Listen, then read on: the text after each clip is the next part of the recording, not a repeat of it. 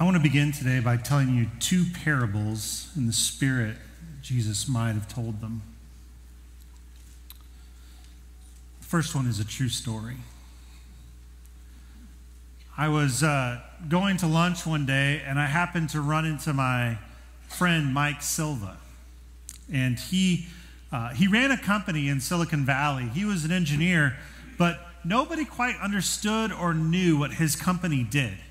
He was always involved in these strange contracts and research deals and development operations. And so I just happened to run into him at an Arby's, and I was so pleased because I was going to get like 40 minutes of Mike time to figure out exactly what he's going on. And so I asked him, "What are you working on right now?" And he said, "Well, I'm doing an environmental impact study on offshore wind farms."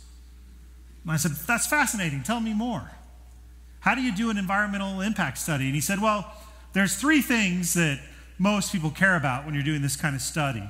The first is, how will what you want to do affect animals that are endangered? Because things that are living kind of right on the edge of survivability, you need to pay attention to that. The second thing that they study is commercial interests, like in this case, the fishing industry. How will what you're proposing, how would that change the ability for some people to make money?" He said the third one is a little more difficult to measure. It's the cool, cute factor. And in this case, the dolphins are cute. And so you want to know, how is it going to affect the dolphins? Because people are going to care about that. And in this case, sharks, they're cool. People are going to want to figure out how that's going to affect sharks. And so that's what I'm paying attention to. And I said, "Well, how's the study going?" And he said, "Well, I just got back from a conference about a week ago, and I met up with a colleague who's doing the same research study, impact study, that I'm doing. And I asked him, 'So what are you looking at? What are the factors?' And he said, 'Well, we're looking at sponges.'" And Mike took a pause, because sponges aren't endangered and they're not commercially viable. They're certainly not cute and they're not cool. Why sponges? And his colleague replied, "Well, sponges clean the water. If you lose the sponges, you're going to kill the coral that's nearby. And if you kill the coral, you've killed the ecosystem of the water." So I said, "Well, Mike, what are you going to do?" And he said, "I think we need to go back and study sponges." Those that have ears to hear, let them hear. N.T. Wright tells a story about a woman who was a world-class musician in both piano and violin.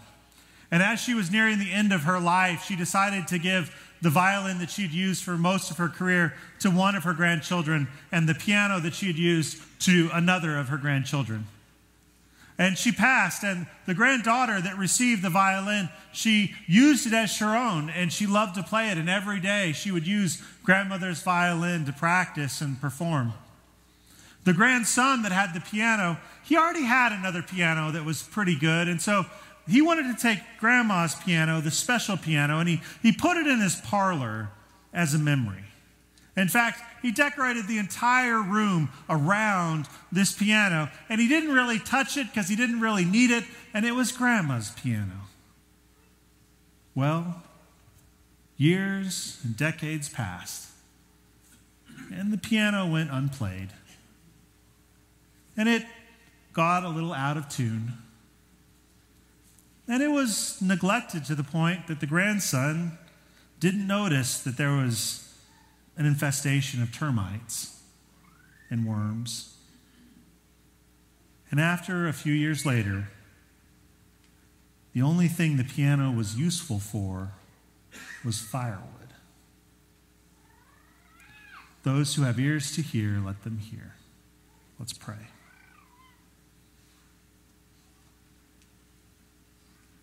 Father God, we do not move until we hear a word from you. We do not speak until you give us words to say. And we are so grateful to be gathered here together to listen to your voice, to experience the Spirit move in our lives, to remind us who we are and what we're for. And Father, as we think about today and as we think about your word, I pray that you prepare to send us out back into our city. Fill us with your light and your joy and your peace, your kindness and your love. Keep us in step to your music and teach us your song. May we echo your glory everywhere we go. And now, as we turn our hearts and our minds to your word, I pray that you pour through me the gift of preaching, that I might speak your truth and love to these your people. And it's together that the church says, amen. We're going to be in Ephesians chapter 4, about halfway down the chapter, if you want to turn your Bible there. I want to remark for just a second about the silence that you just experienced in worship. Because there could have been two reactions that you had.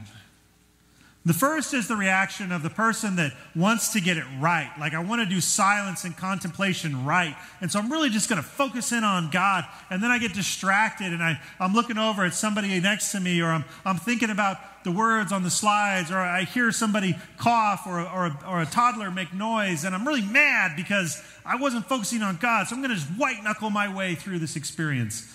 If that was the way it was for you, that's fine. I think that's pretty normal. But as you engage in the discipline of silence, what I want to encourage you to do is acknowledge the fact that your mind went astray. You started thinking about lunch, and that's okay. Just acknowledge in your mind to yourself, and then move on. Recenter yourself and refocus yourself back on what you came to do. The other experience you might have had is you found yourself crying and you don't know why. I think most of us don't have the time or space to process our feelings, our emotions, or the experiences that we've had. And when it gets quiet, all that starts to kind of bubble up. And so if your experience today, you find tears welling in your eyes and running down your cheeks, and you were reminded of pain that you haven't thought or heard about in years, that's fine. Treat that as a call from God to begin to unpack some of those things that you've been carrying. And know what is yours to carry, because that may not be part of it. Maybe that's something you need to think about giving to God. We've been in the process of this sermon series on kindness, and we're almost done. We only have one more week. But what I want us to think about this week is how kindness is the thing that keeps us aware of the dry rot in our lives. Kindness is the canary in my soul. And I don't know if this actually happened or if it's just a myth, but miners have this story that they tell of, they used to keep canaries in cages down in the mines. And the reason that they did this is because of carbon monoxide.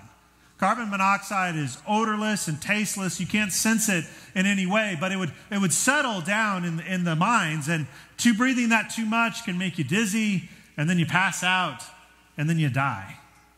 So they would take these canaries and they would put them down in the coal mines with them, because if the canary stopped singing, it was time to pay attention. Canaries are more susceptible to carbon monoxide than we are. And if the canary was dead on the bottom of the cage, it was a warning. It was time to get out. And so I think in some ways, kindness is my canary.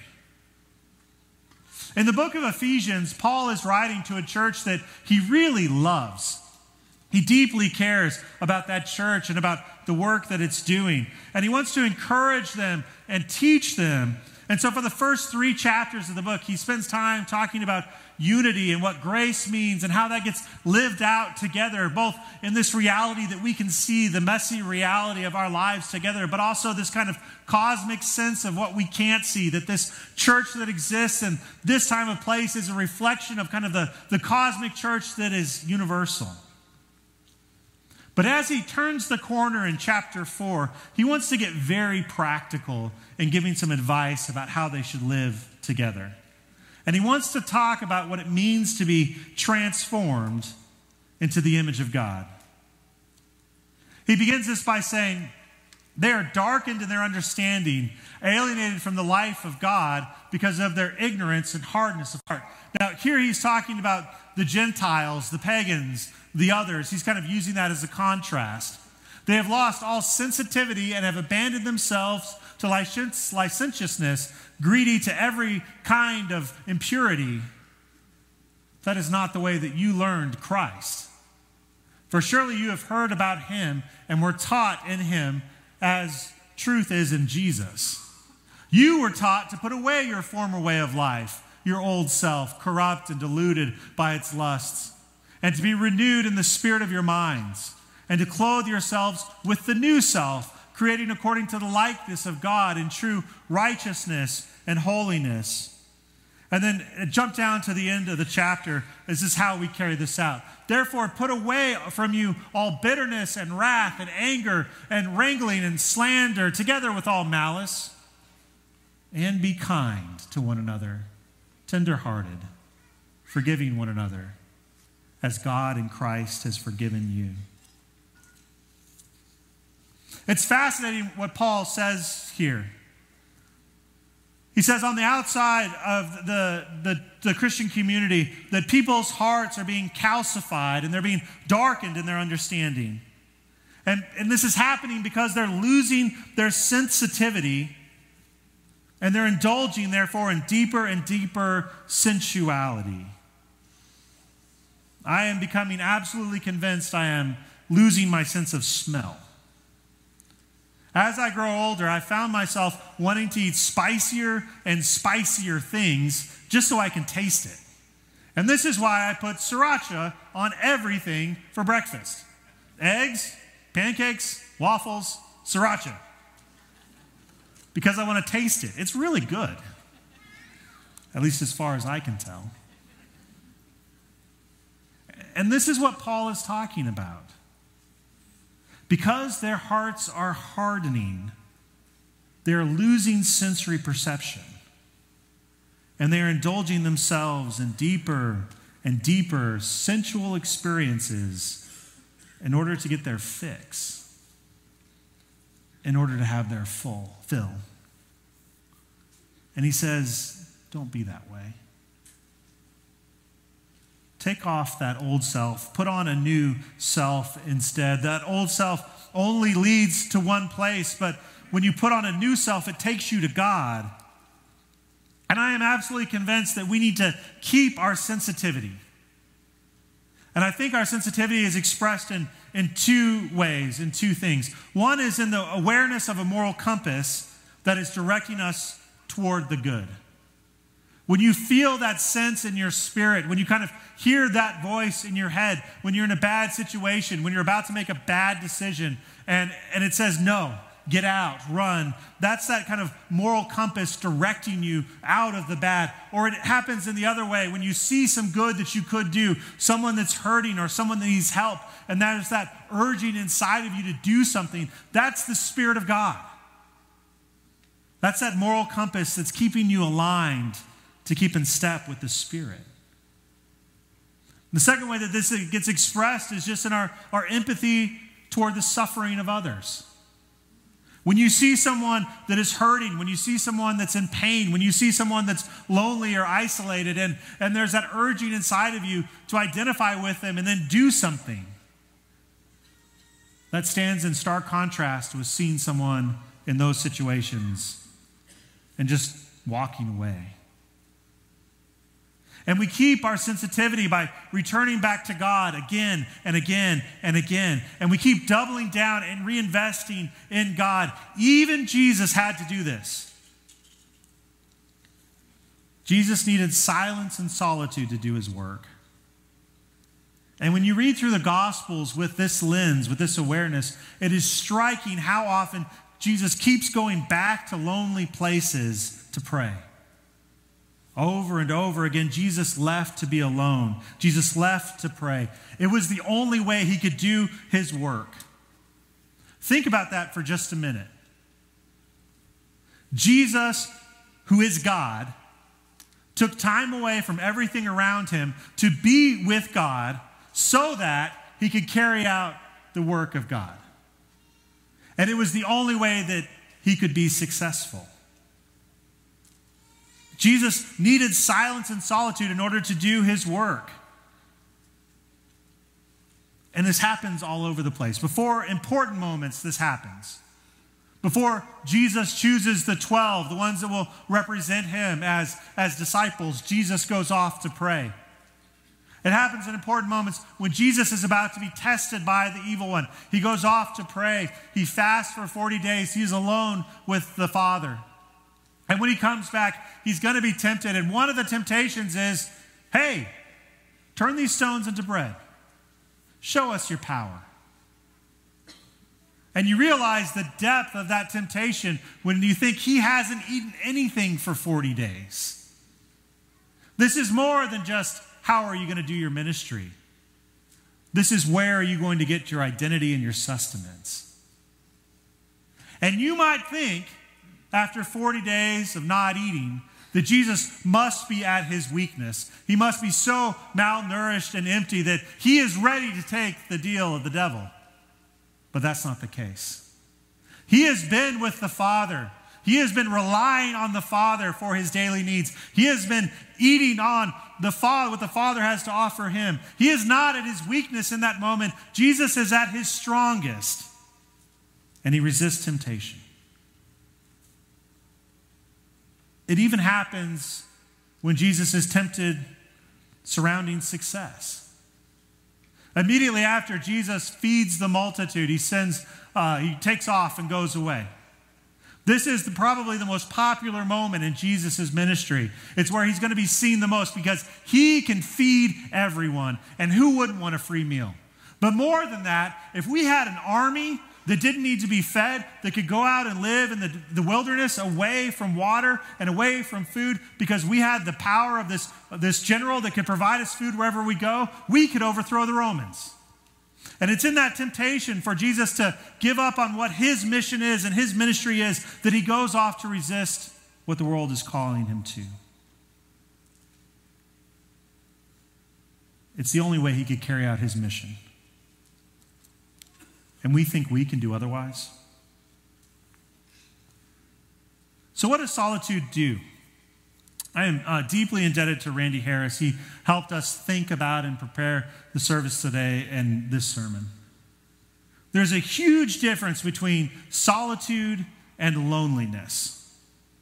You can be alone and lonely, and it will be a soul-emptying experience. Or you can be alone in solitude, and it can be a soul-filling experience.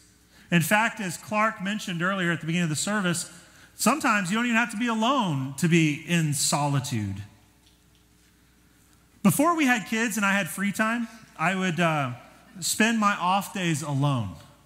Natalie would go off to work in the morning, and I would have 8 or 9 hours all to myself to do chores, to take care of business, even just to mess around. And some of those days when Natalie came back, I was so excited and ready to re-engage with her. But there were other days when she would come back after I'd been alone all day long, and what I really wanted was just another hour and a half to myself.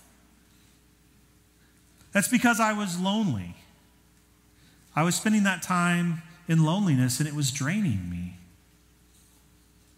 So when you go off to be alone, it isn't just being away from other people. Solitude is a spiritual posture. Silence is the second most effective way to grow your relationship to God. Now, the most effective way is suffering. Suffering is the most powerful way for you to draw closer to God. And if you think about your own life, when there was a time when it was hard, when you were dealing with difficult things, when there was tragedy in your life, if you were in that moment able to turn towards God in your suffering, as you reflect on that moment, often people say, that was the closest I was with God when I was in that hard time. The trouble is, it's really difficult to live in suffering. I don't think we're meant to live our entire lives in suffering, but silence mimics that in such a way that it can draw us closer and turn us toward God. We have become such chattering things, haven't we? It's so easy to fill your life with noise. You don't even understand what silence really is. And that may be part of the reason why this morning was uncomfortable for you. Richard Foster points out an interesting idea. He's talking about the moment of transfiguration. Peter, James, John, and Jesus go off on a mountain. Now, it's significant that they're going off on a mountain. That means something because they're about to encounter Moses and Elijah. Think about when Moses went up the mountain to get the law. Think about when Elijah went up the mountain to have that encounter, theophany, that experience with God. Peter, James, and John go up the mountain. Jesus is transfigured, and Moses, which represents the law, and Elijah, which represents the prophets, are there in this moment of unexplainable, imaginable glory. And Jesus and Moses and Elijah are talking to one another. And then Peter starts talking about this. He starts talking about booths. He says, let's set up some tents. Which, it's interesting what Foster points out. That the text originally said, Peter answered. Who did Peter answer? Nobody is talking to Peter. Moses, Elijah, and Jesus are talking, but not to Peter, but his mouth is chattering. And I think we find ourselves in the shoes of Peter now again. In that moment in our lives, when we answer someone who is not talking because we are uncomfortable living in silence. And so part of this discipline, this act of spiritual formation, is learning to be quiet before God. Because God might just say something. Now, it may not be practical for you to go off and join a monastery because you've already made commitments that you need to honor. So I want to encourage you this week to find little solitudes. Find moments of silence. Maybe that means you turn off your radio in your car when you're driving by yourself. Maybe that means on your lunch break you find an hour to be alone in a park with God. Maybe you spend a day or half a day not using words. And if you're texting your spouse who's in the same room, that doesn't count. That's cheating.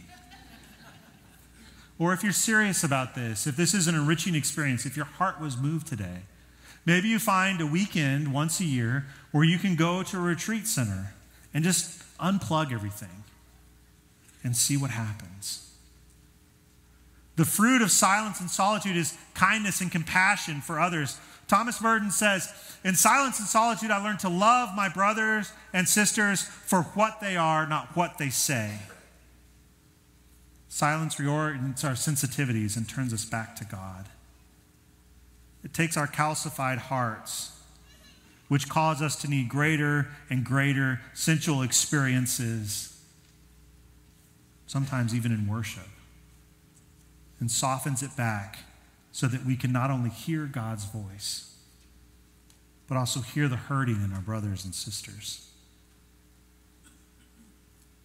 I found in my own life when I begin to lose, I stop having the impulse to be kind, that it's taking me in my first step away from having a small, soft heart toward God.